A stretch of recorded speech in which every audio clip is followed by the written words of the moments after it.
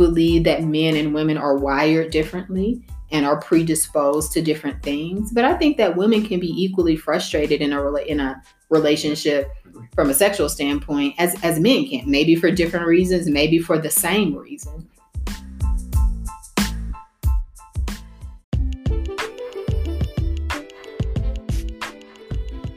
Welcome to Relationship Gumbo with Joe and Dawn. We know from experience that in the hustle of everyday life, carving out time to meaningfully connect with your mate has to be intentional. For us, that looks like face-to-face time for discussion around topics that help us build connection, share ideas, and explore our individual perspectives. So Relationship Gumbo is just that, a window into our discussions, hoping it will encourage reflection in your own relationship, inspire ideas for spicing up connectedness, and equip you with ingredients to add to your own relationship gumbo. Join us on our journey to build thriving modern marriages.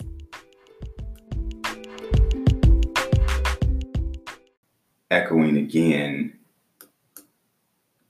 when you have a sexual relationship within your marriage that is struggling, right? It's not what you know you need and you want it to be. And in some cases, you may not know that your spouse may feel the exact same way, right? That causes issues within the relationship. That puts men, I can't speak for all men, but some men in a certain mental space and hormonal space when they're not able to express themselves sexually with their wives, right? You don't feel as free.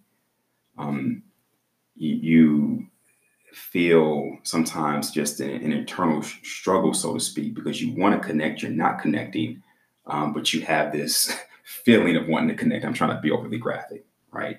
But you're not connecting. You're not having that experience. And that causes you to not be in the best headspace to make the best decisions or engage the best way with your family, to have the patience that you need and have the supportive position you want to have and create the environment you want to have for your family.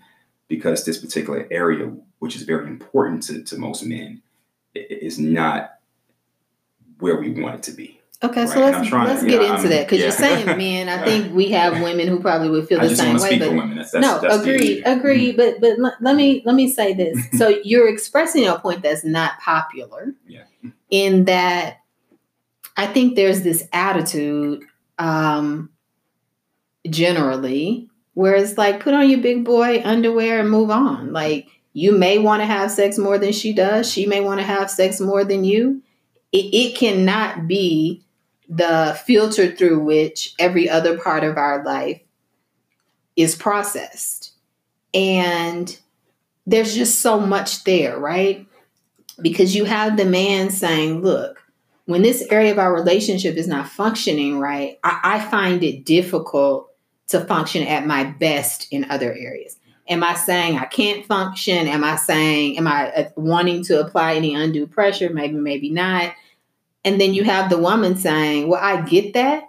But if you were performing at a maximum level in these other areas, then that area might be better, right? So it's this constant give and take.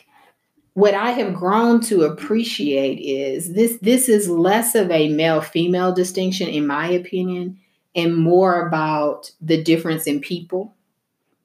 And I know we have had this conversation. I do believe that men and women are wired differently and are predisposed to different things. But I think that women can be equally frustrated in a relationship from a sexual standpoint as men can, maybe for different reasons, maybe for the same reason. But I don't think anyone would disagree that a having sex within your marriage is an essential part of the marriage. It's one of the reasons you get married, in order to connect and come together as one. And we know that something powerful happens spiritually when you connect with your spouse in that way. And so we want to encourage marriages, right? We want to say, look, we know that this is a challenging area because it's been a challenge for us.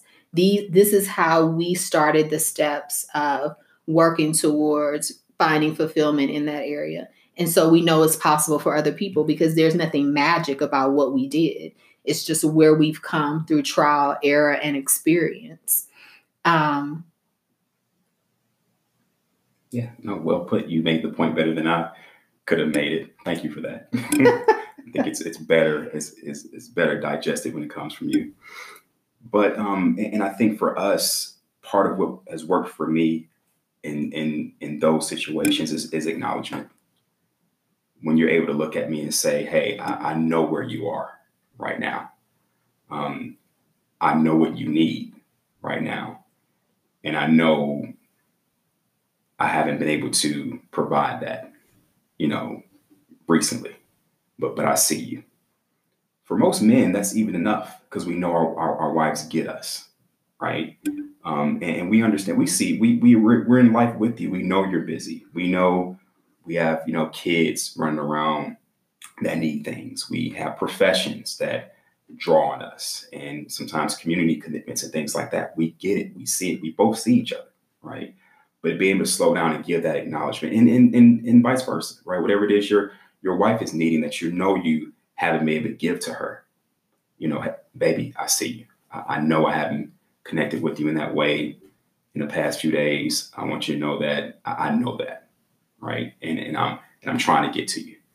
Just that open dialogue and acknowledgement in our relationship has been enough, at least for me, to bring me back around, right? To give me that jolt of energy I need to be what I need to be in my family when that particular area I know has had some distance.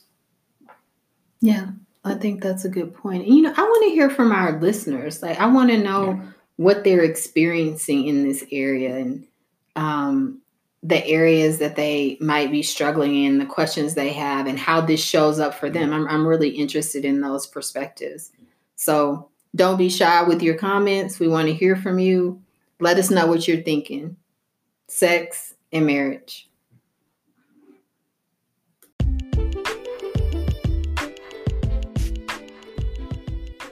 We're all different, so naturally our needs and desires are going to be different. It's not male or female, it's not right or wrong, and we're not saying that this is a formula for having fulfillment in your marriage. What we are saying is that secrets and avoidance can lead to fizzle, not fireworks. If fireworks are what you want, be willing to take the risk. Stepping into your truth, even if you're trembling at first, is a bold step forward for the new story you want to write. If your spouse's response isn't ideal the first time, it's okay. We've been there. It may take having the same conversation multiple times to unpack the layers and figure out what it means for your relationship. Until next time, we're encouraging you to hang in there. It may feel like it's getting worse before it gets better. But let your truth serve as the accelerant for the fireworks you've been wanting in your marriage.